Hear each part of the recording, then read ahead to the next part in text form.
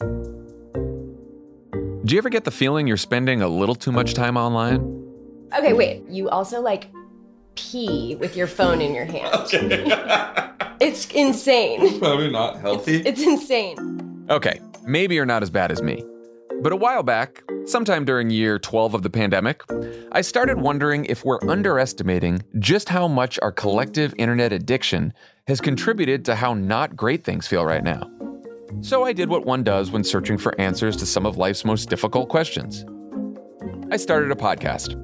It's called Offline, a different kind of Sunday show where we step away from the Twitter-fueled news cycle to talk about all the ways our extremely online existence is breaking our politics, our culture, and our brains.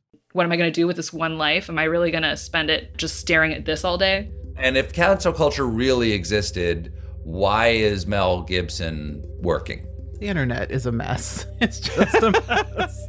After more than a dozen conversations with guests like Stephen Colbert, Monica Lewinsky, Roxane Gay, Hank Green, Dr. Vivek Murthy, and Chimamanda Adichie, I've learned a lot about how we might be able to live a little better, both on and offline. What if we all kind of drank a potion that made us all sort of a bit more compassionate and a bit more patient? Would we use social media differently? I don't know. One of the only things that pulls away from division and partisanship is curiosity.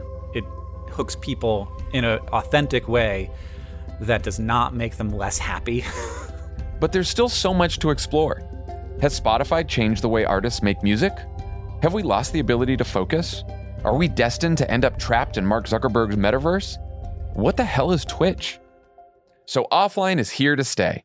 Starting on March 6th, you'll be able to subscribe to Offline on its very own feed, where we'll be digging deeper into all the ways the internet is affecting how we live, work, and interact with one another.